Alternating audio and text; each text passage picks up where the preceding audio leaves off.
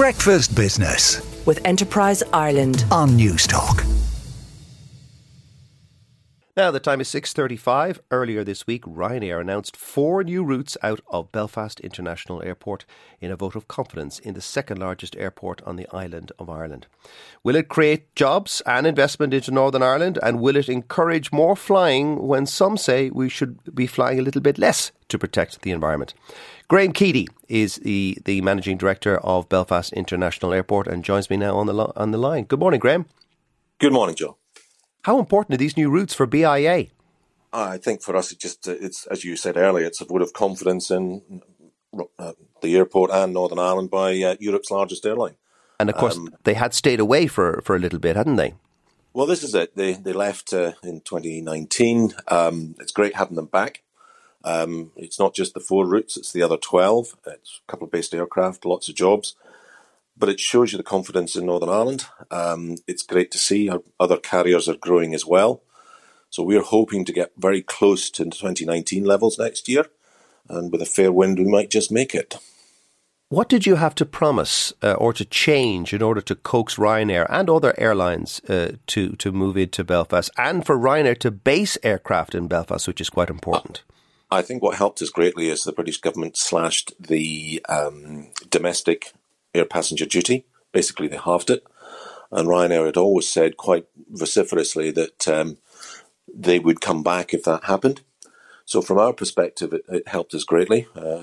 We are in the throes of air passenger duty, which is quite a disadvantage to us and compared to our cousins down the road. And it does make it a little bit difficult in terms of that because it's on the domestic flights. It was £13 each way.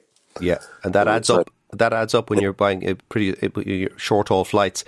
In terms of the lockdown and COVID-19, you talk about almost getting back to 2019 levels.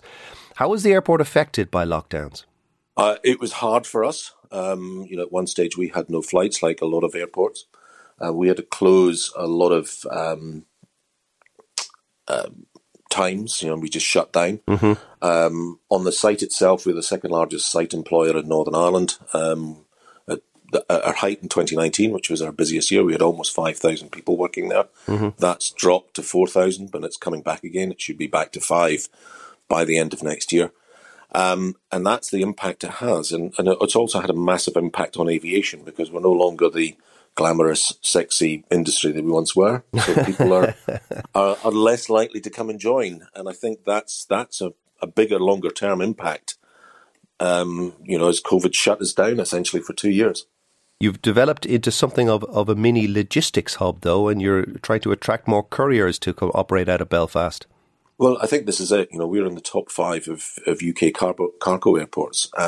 So we have no restrictions. As Michael O'Leary said a long time ago, Lough Neagh International, and I think he insulted us by calling us, but he did come and fly from us. But he means well. He means well.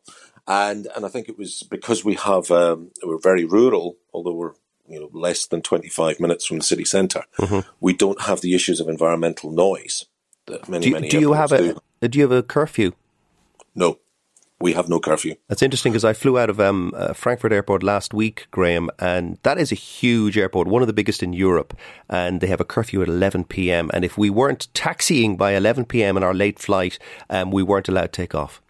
Well, we had 6 noise complaints last year, and it was all about the police helicopter. Okay, so you're very different environment up there than Frankfurt.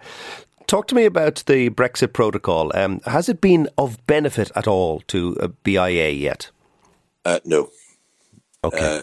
In fact, it has been somewhat difficult. Our de-icer stocks, we had to really ramp up our de-icer stocks for this winter to make sure we had no problems. We had problems last January. Things are out. We don't get duty-free to EU destinations or GB. Which could be an earner. Which is a huge earner.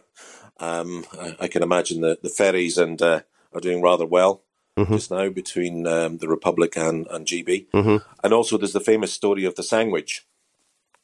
Remind us of the famous story of the sandwich.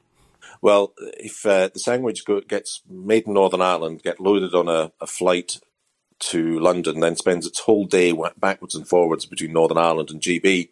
When it comes off, it has to go as international deep waste. And so that sandwich is never actually, might even not have even left it won't have left the airplane because it's still on the airplane. Waste so seems, that's a microcosm of your problem. Finally, Dublin Airport had major problems with staffing shortages over the summer. Was Belfast affected? No, we were lucky. We worked early with our contractors and, you know, with the service partners on the site, and we increased salaries. And a lot of us were, you know, there was some difficulty recruiting. But we focused on getting what we needed to do right as the airport and the contractors.